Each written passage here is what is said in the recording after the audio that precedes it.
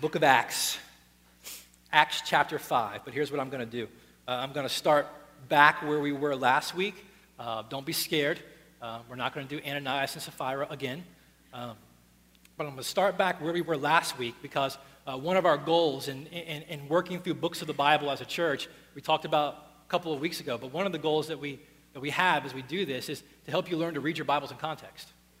I mean, so much of the struggle that we have in our lives and in the churches is that we don't know how to read our Bibles, and we fail to read them in context. So as we go through the passage that we've come to this week, I want you to see where it fits in its context because that's going to help us understand what it has to say.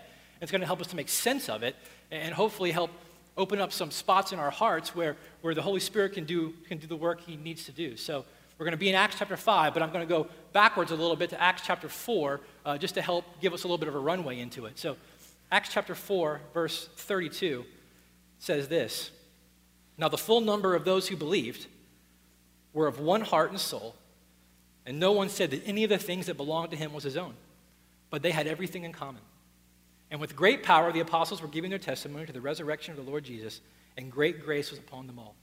There was not a needy person among them, for as many as were owners of lands or houses, they sold them, and they brought the proceeds of what was sold, and they laid it at the apostles' feet, and it was distributed to each as he had need." Now, what we saw last week and what's going to be important for us to see as we go through our text this week is that all the fruit, let's call it, since we've been talking about laying roots and bearing fruit, all the fruit that we saw in the life of this church last week, this freedom that God had given them due to his grace from the love of stuff, and this freedom that was born in their hearts from the love of the opinion of men and the praise of men was born out of particular roots that were dug down deep in their soul. And Luke gives us a clue to this when he says, "Now the full number of those who believed." And we said if we're going to understand the fruit that we see in the life of this local church and the fruit that we prayerfully pursue in the life of this local church, we're going to have to understand what the roots were that were laid deep into this church's heart that produced this fruit.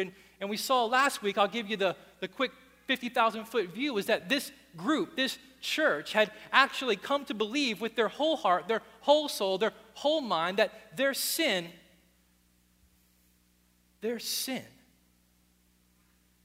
was an offensive thing in the face of a holy and righteous God. That their sin was a wretched thing in the face of a holy and a righteous God and amounted to what we could call cosmic treason. Their sin amounted to an effort to undermine the reign and rule of God. Their sin amounted to a treasonous attempt to throw off God's rule over his people and to put their rule, their kingdom, their will, and their desires in place. They had actually come to believe this. And they had come to believe through the scriptures that they had through the Old Testament and the preaching of the apostles during this time that not only did their sin amount to a treasonous attempt towards God, but that treasonous attempt to overthrow God cost them their life. That due to their sin, they deserved death. Not just physical death, but something far worse, spiritual death. This is what they had grown to believe through their understanding of the scriptures and the preaching of the apostles, but they had come to believe something even better. Like we said last week, they had come to learn through the preaching of the apostles that not only did they deserve death for their sin, but that the wisdom of God, if you remember this, made a way for the love of God to satisfy the justice of God, the righteousness of God, without compromising the holiness of God. The wisdom of God made a way for the love of God to satisfy the justice of God without compromising the holiness of God. This is what they had begun to believe. And they believed that God did this very thing through sending his only son, Jesus Christ, to live the life that we were created to live and to die in our place for our sin, to pay the price for the life that we chose to live instead. God made him, we said, who knew no sin, to become sin for us, so that in him we might become the righteousness of God.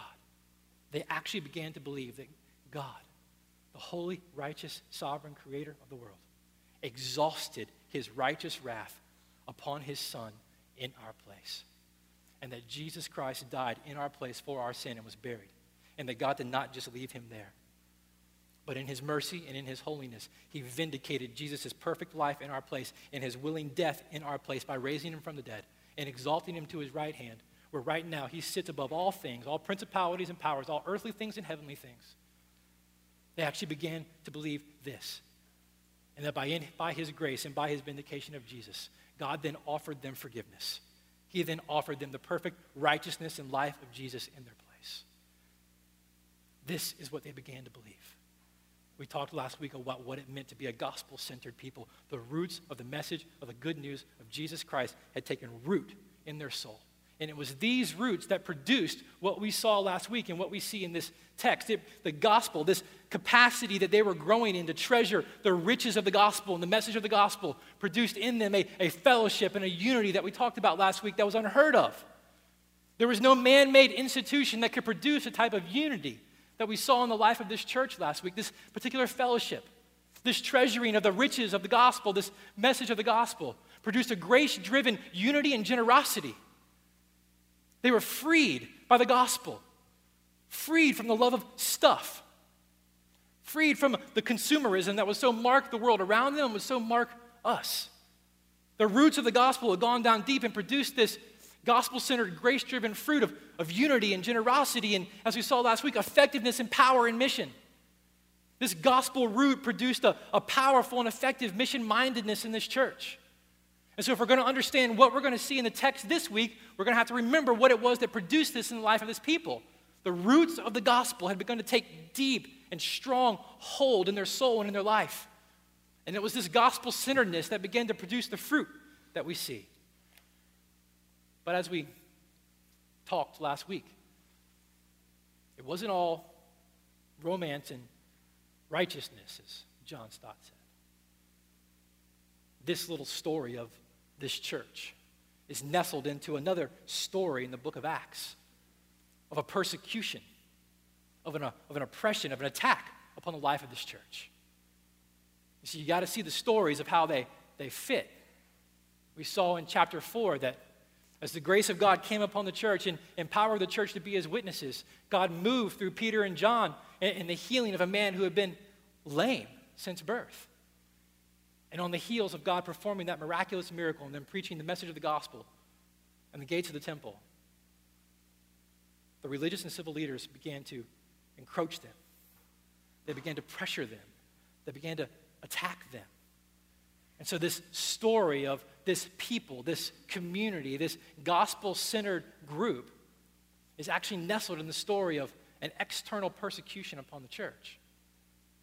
And so we have to remember when we talk about what we see in this church, we're going to have to see what produces it, because we're going to see something repeated again this week, and we're going to understand a couple more things, a couple more characteristics about this church that we have to see how they fit and where they come from.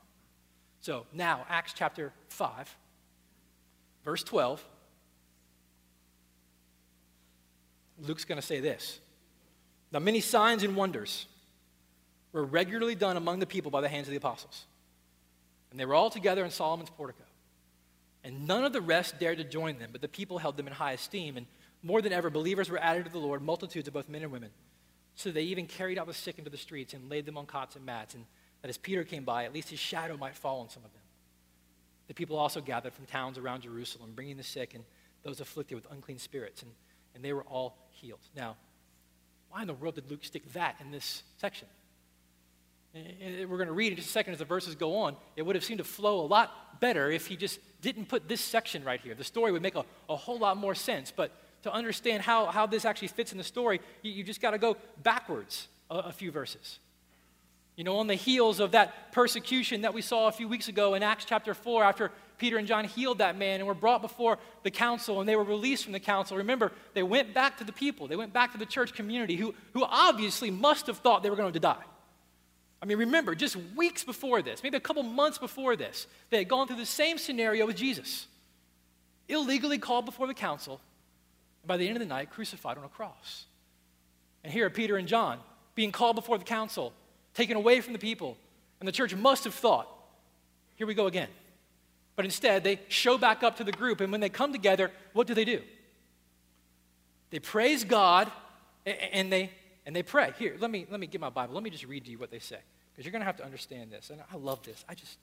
I wish we could just stay in this section for a long time. And maybe that's just for my soul. I don't know. Maybe my soul needs it more. Acts chapter 4, verse 24. Let me read it to you. This is what they do. They lifted their voices together to God, and they said, Sovereign Lord, who made the heavens and the earth, and the sea and everything in them, who through the mouth of our father David, your servant, said by the Holy Spirit, why did the Gentiles rage and the peoples plot in vain? Listen to this prayer. The kings of the earth set themselves, and the rulers were gathered together, and the Lord gathered against the Lord and his anointed. For truly in this city we're gathered together against your holy servants Jesus, whom you anointed, both Herod and Pontius Pilate, along with the Gentiles and the peoples of Israel. Now listen to this. To do whatever your hand and your plan had predestined to take place. And now, Lord, look upon their threats and grant to your servants to continue to speak your word with all boldness while you stretch out your hand to heal and signs and wonders are performed through the name of your holy servant, Jesus. What a prayer. On the wave of this first act of persecution against this early church, the people gather together, they praise God for his works in history and his promise to fulfill his covenant and his redemptive purposes with his people. And then they say this, you know what? You look at the threats. You deal with our circumstances. You know what's coming against us. We put that in your hands. Here's what we're concerned with. We're concerned with our hearts. Lord, please, please, please, please, empower us with boldness to preach your gospel. You deal with the persecution. You deal with the circumstances. You look upon their threats, but empower your people to speak with boldness. And Lord, bear witness to your word by stretching out your hand and healing those who are sick and performing signs and wonders. That's what they prayed. And now Luke's going to give us a glimpse of how God responds to that. That's how this little section fits in right here. Luke's giving us a glimpse of how God actually responds. You deal with the persecution, you give us boldness to preach your message, and God, we ask you bear witness to the power of your word by stretching out your hand. That's what we want to see happen. And I want you to notice one thing before we go on. I want you to notice what they didn't pray for. They didn't pray simply for miracles for the sake of miracles. We get caught up into that all the time. And I don't know what church background you come from. Maybe you come from one that tends to lean a little bit heavy this way. They didn't pray for miracles simply for the sake of a naked display of God's power and God's sovereignty over the earth. You know why? You know why they didn't do that? Because they understood that miracles can't save anybody. Miracles do not have the power of God for the transformation of the soul. The only thing that is the power of God for the transformation of the soul is the message of Jesus Christ. So what they prayed for were not miracles for the naked display of God's power, but they prayed for boldness to preach the word and for God to verify that word, to bear supernatural witness to that word through stretching out his hand and performing signs and wonders and healing those who were sick. That's what they prayed for. Unbelievable prayer. God, deal with our hearts. Empower us to be who you've called us to be. Continue to empower us to be centered on your gospel, to proclaim your gospel with effectiveness and power. And then, Lord, you bear witness to the power of that word. You do what only you can do. You stretch out your hand. You move mightily, not only in their hearts, but in the circumstances in the world around them. Unbelievable prayer. And here we see God moving just as they had prayed. And what was the result? What was the result of them being empowered to speak with boldness and God bearing witness to that word through stretching out his hand? More than ever, believers were added to the Lord. Multitudes, both men and women. Great prayer. At root in that prayer was a desire to see people come to know the saving grace of Jesus. Not to just see miracles, not to just preach well. It was to see people be transformed. What do we pray for? I don't know. What do you pray for? Maybe in 2011, our prayers could be shaped a little more by what this early church was concerned with. What's born in our hearts as the gospel takes deeper and deeper and deeper root. But there's more I want us to see. We got to keep going. We can't stay there. Preaching with boldness in Acts chapter 4 equals persecution.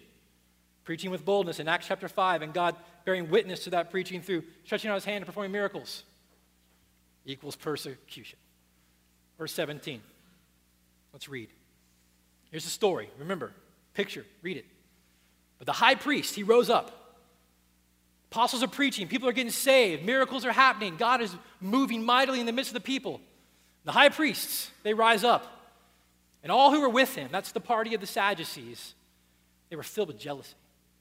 And they arrested the apostles and they put them in the public prison. But during the night, an angel of the Lord opened the prison doors and brought them out. The angel of the Lord said, "Go and stand in the temple and speak to the people all the words of this life."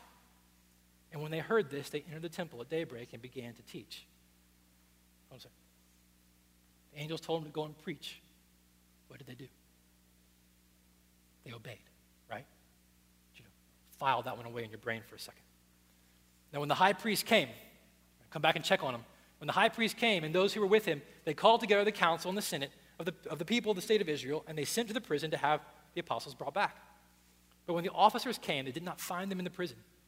And so they returned and reported, "We found the prison securely locked and the guards standing at the doors, but when we opened them, we found no one inside." And when the captain of the temple and the chief priests heard these words, they were greatly perplexed about them, wondering what this would come to. And someone came and told them, "Look, the men whom you put in prison, they're standing in the temple and teaching the people." And then the captain with the officers went and brought them, but not by force, for they were afraid of being stoned by the people. And when they had brought them, they set them before the council. Can you picture this? Here they are again, not just Peter and John, but now all the apostles, standing before the council. And the high priest questioned them, saying, "We strictly charge you not to teach in this name. Yet here," listen to this, "you have filled Jerusalem with your teaching, and you intend to bring this man's blood upon us." But Peter and the apostles answered, "We must obey God rather than men. The God of our fathers raised Jesus, whom you killed by hanging him on a tree. God exalted him at his right hand as leader and savior to give repentance to Israel and forgiveness of sins. And we are witnesses to these things, and so is the Holy Spirit, whom God has given to those who obey him."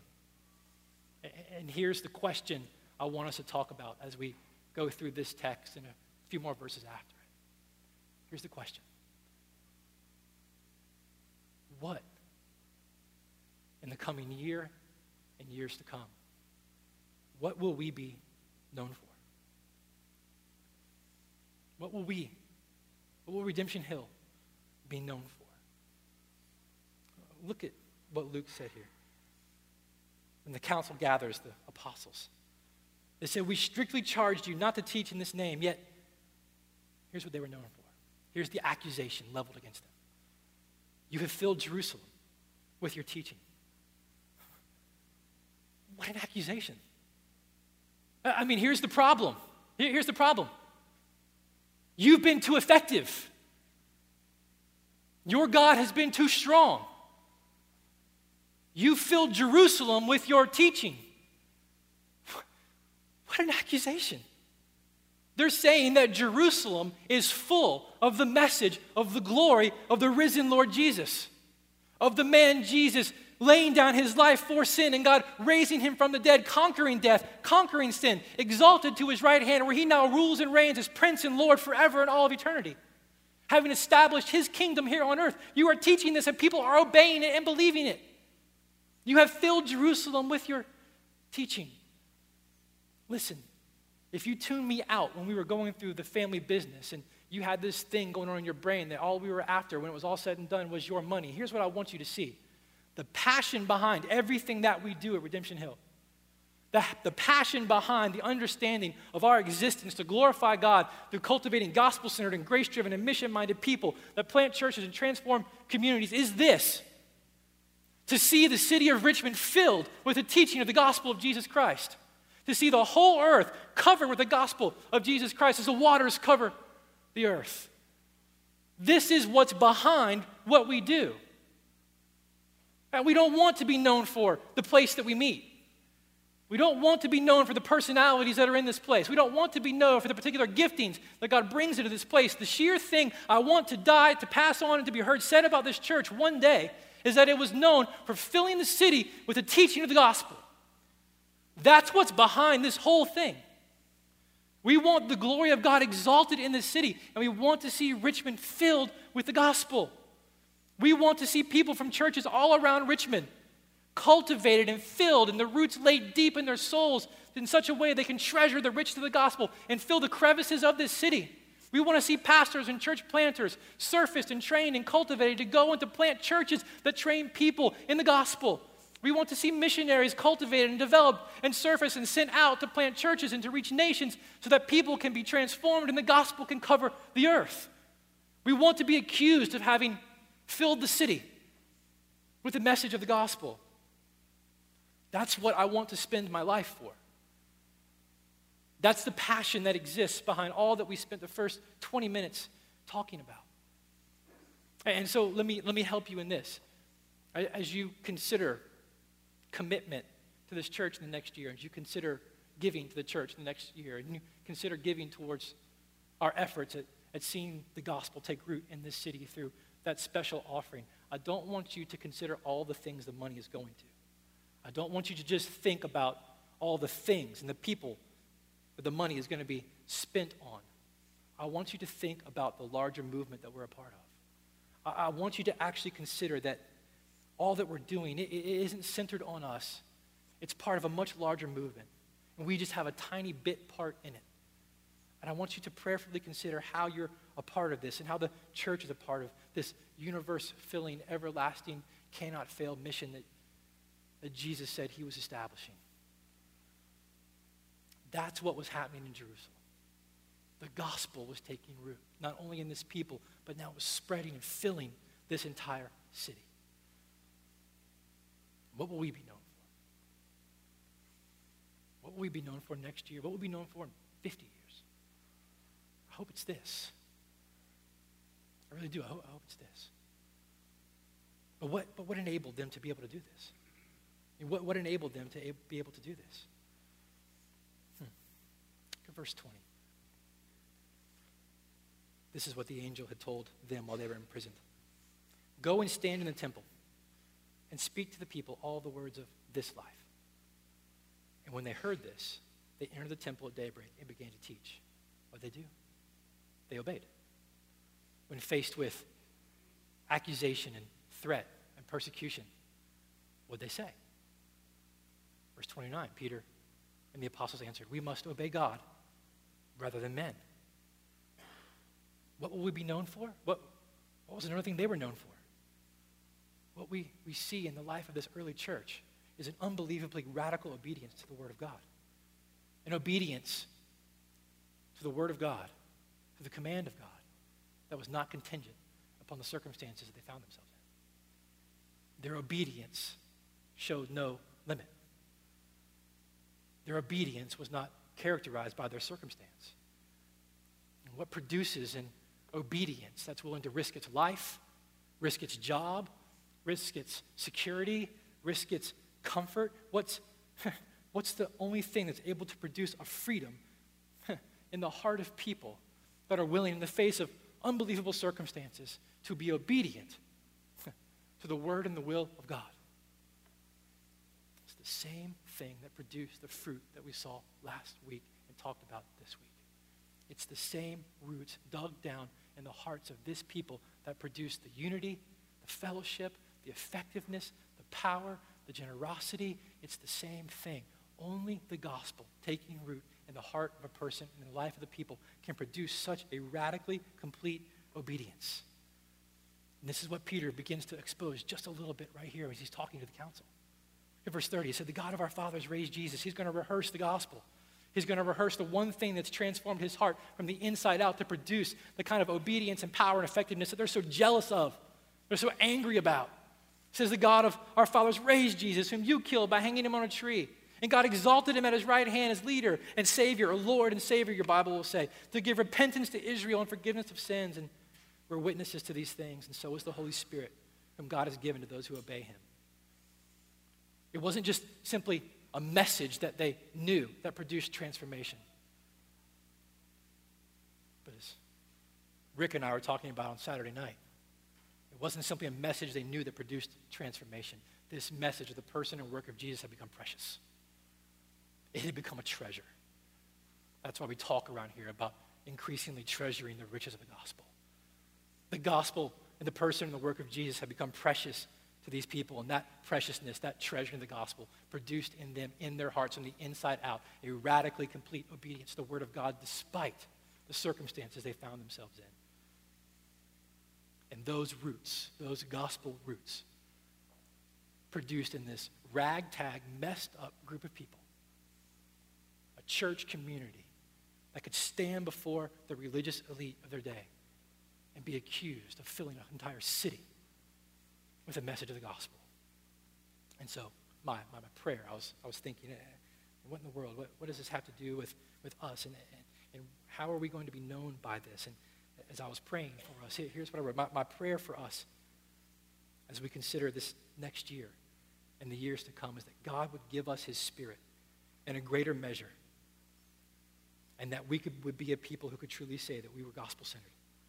Because the more we stay centered on the gospel and plead for the empowering presence of God's Spirit, the more free we will be.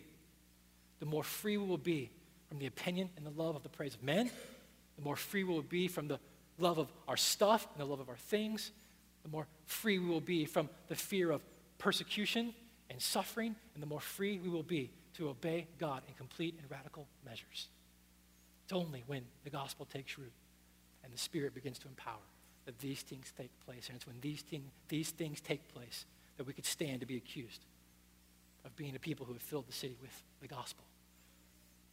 There's one more thing I want us to see, just a few minutes. We actually have lunch for people in the back, so I'm just going to take a couple extra minutes. Is that cool? I mean, some of you may have brought your lunch. One more thing. Is that cool? You all right? All right, one more thing. I love this. I got to do it. I'm sorry. There's one thing else. Let's go. Verse 33. We'll go quick on this one, I think. Now, when they heard this, talking about the council, Peter's refusal to obey them, but to simply obey God. And when they had heard the gospel recounted to them by Peter, they were enraged, and they wanted to kill them. But a Pharisee in the council named Gamaliel, a teacher of the law, held in honor by all the people, he stood up and gave orders to put the men outside for a little while. God's going to use this man to do something really impressive here. And Gamaliel said to them, "Men of Israel, take care what you're about to do with these men. For before these days, Thaddeus rose up, claiming to be somebody, and a number of men, about 400, joined him. He was killed, and all who followed him were dispersed and came to nothing. After him, Judas, the Galilean, rose in the days of the census and drew away some of the people after him. He too perished, and all who followed him were scattered. So in the present case, I tell you, keep away from these men and let them alone. For if this plan or undertaking is of man, it will fail. But if it's of God, you will not be able to overthrow them. You might even be found to be opposing God." So they took his advice. And when they called in the apostles, they beat them and charged them not to speak in the name of Jesus again, and let them go. And then they left the presence of the council, rejoicing that they were counted worthy to suffer dishonor for the name. Talking about Jesus. And every day in the temple and from house to house, they did not cease teaching and preaching Jesus as the Christ. They were not only radically free to obey God despite the circumstances they found themselves in, but they were unbelievably joyful in the face of such persecution. Radically free to obey despite the circumstance, unbelievably joyful in the face of persecution and suffering.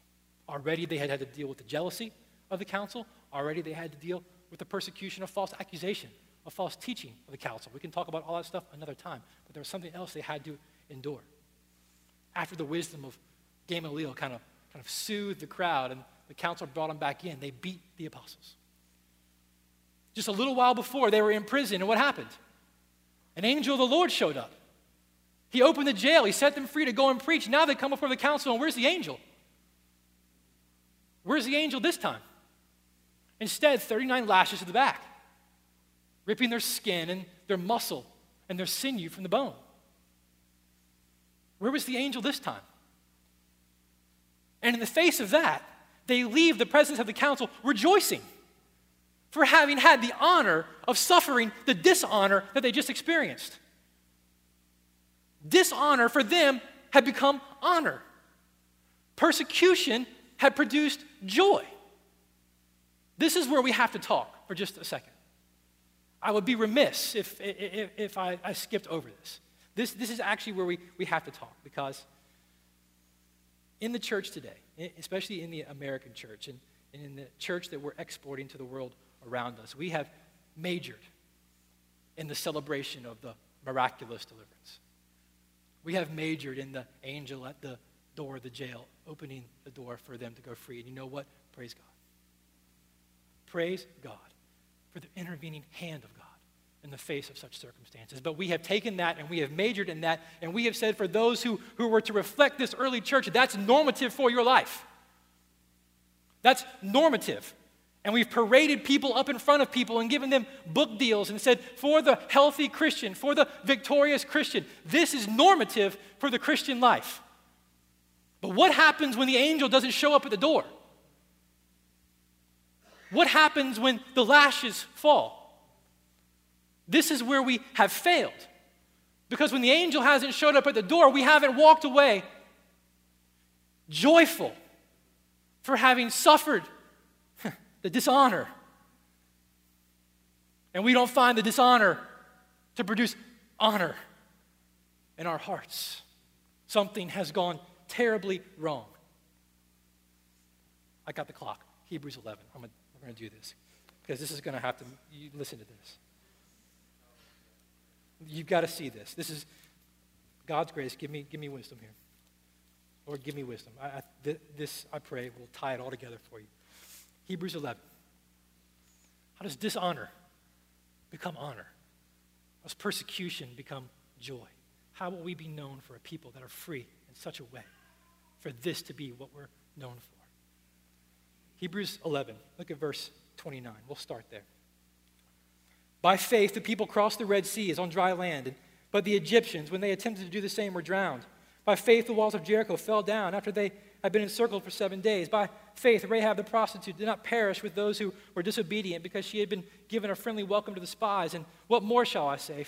For time would fail me to tell of Gideon and Barak and Samson and Jephthah and David and Samuel and the prophets, and who through faith conquered kingdoms, enforced justice, obtained promises, stopped the mouths of lions, quenched the power of fire, escaped the edge of the sword, were made strong out of weakness, became mighty in war, put foreign armies to flight. Women received back their dead by resurrection. And I'll stop there because this is what we've majored in.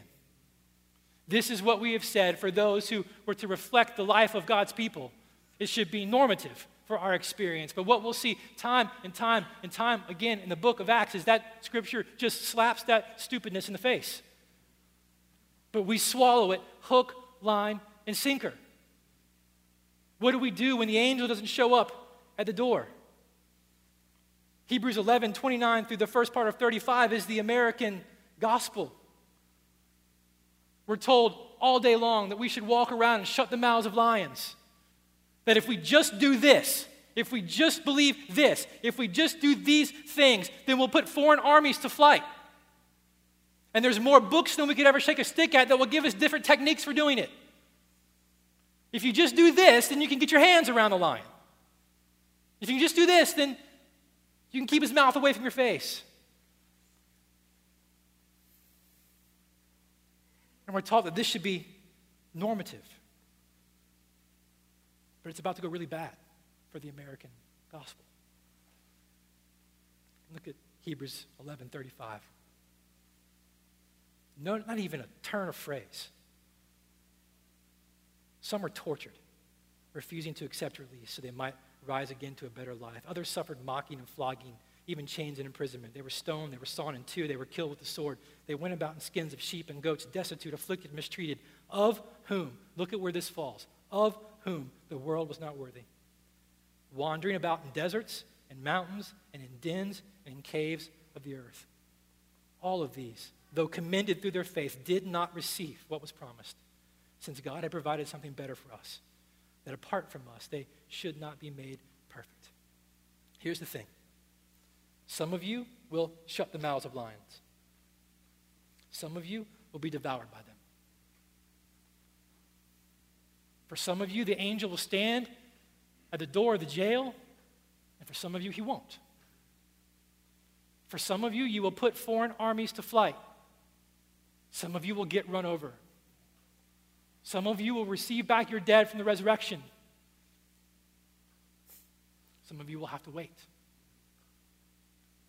And what we have done is we have taken what was situational in Scripture, left to the wisdom and providence of God, and we have said that this should be normative for our life. And the church has said that where you fall on the scale of victory and success and health is in part due to how you see this played out in your life. And we're failing people because we don't walk around with joy. And we don't see dishonor turned into honor. because we've stopped essentially here reading. Look down at Hebrews 12. Therefore, since some of you are going to be devoured by lions, since some of you are going to be beaten, since some of you are going to shut the mouths of lions, and since some of you are actually going to overthrow armies, therefore, since we are surrounded by so great a cloud of witnesses, let us also lay aside every weight and sin which clings so closely, and let us run with endurance the race that is set before us, looking to Jesus, the founder and perfecter of our faith, who for the joy set before him endured the cross, despising its shame, and is now seated at the right hand of the throne of God.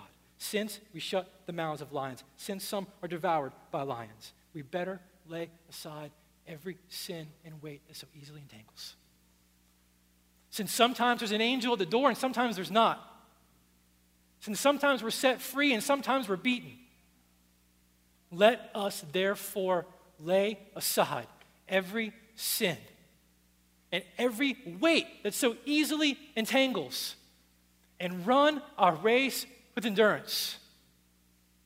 To be the people that produce the fruit of such unity and effectiveness and generosity and obedience and joy in the face of such dishonor, we best take seriously the sin and the wickedness and the snares in our hearts. And we best be a people who are passionate about laying aside the things that so easily ensnare, so easily the things that rob us, that do danger and damage to the roots of the gospel in our hearts. If we want to be a people who are accused generations from now of having filled the city of Richmond with the teaching of the gospel, we're going to need a freedom.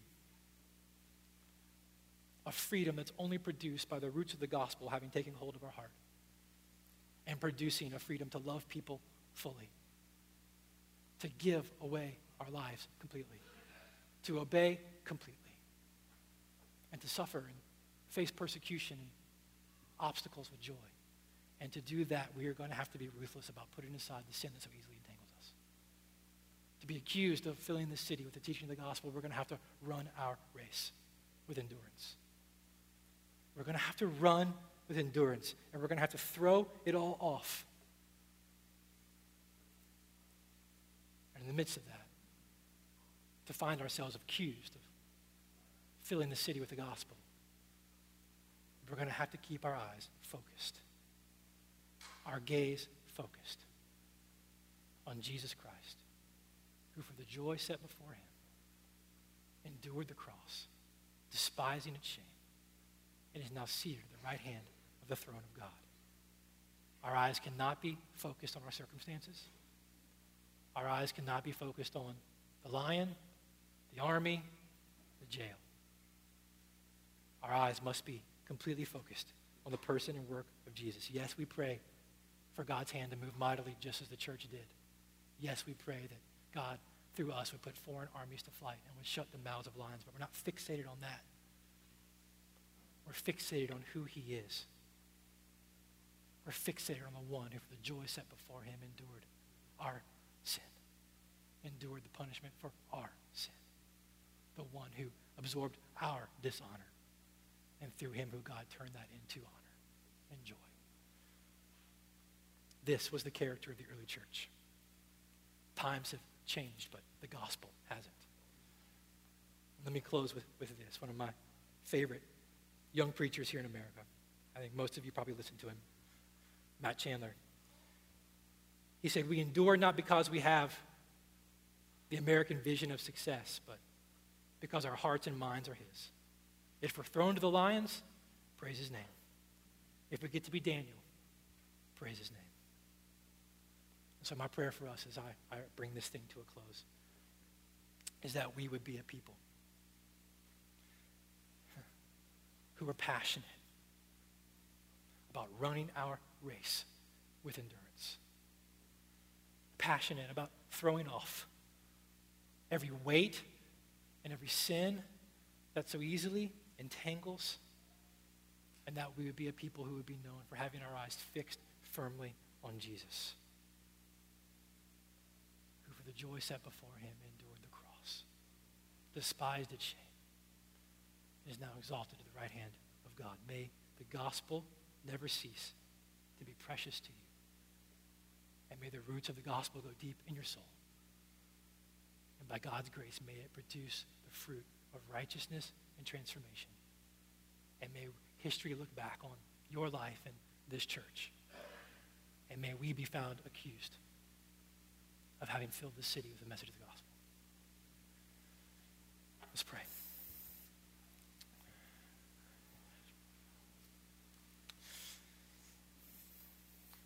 Father, thank you for the confidence and the security that we have in knowing that this is your plan, this is your purposes, this is your mission and your kingdom that's being expanded. Lord, lay waste to the parts of our heart that want to see our kingdom exalted, that want to see our name exalted, that want to see our name made much of, Lord, and give us the joy of seeing our lives and the life of this church squared deeply into your story and your mission and your purpose. And may we begin to have a confidence that comes not from our abilities and not from our gifts and not from the things that we can create, but a confidence that comes from knowing that what you have started, you have promised to finish, and that you are building your church and the gates of hell will not come against it. And Lord, that what we are a part of is the one thing in all of eternity that can never fail. Let that confidence produce freedom in us to be your witnesses that you've called us to be here in this place and to the ends of the earth. We ask this, Lord, that your name would be glorified, that you would be made much of, and that transformation would come to the people in this city, that Richmond, Virginia could be filled through and through with the teaching of the gospel. Amen.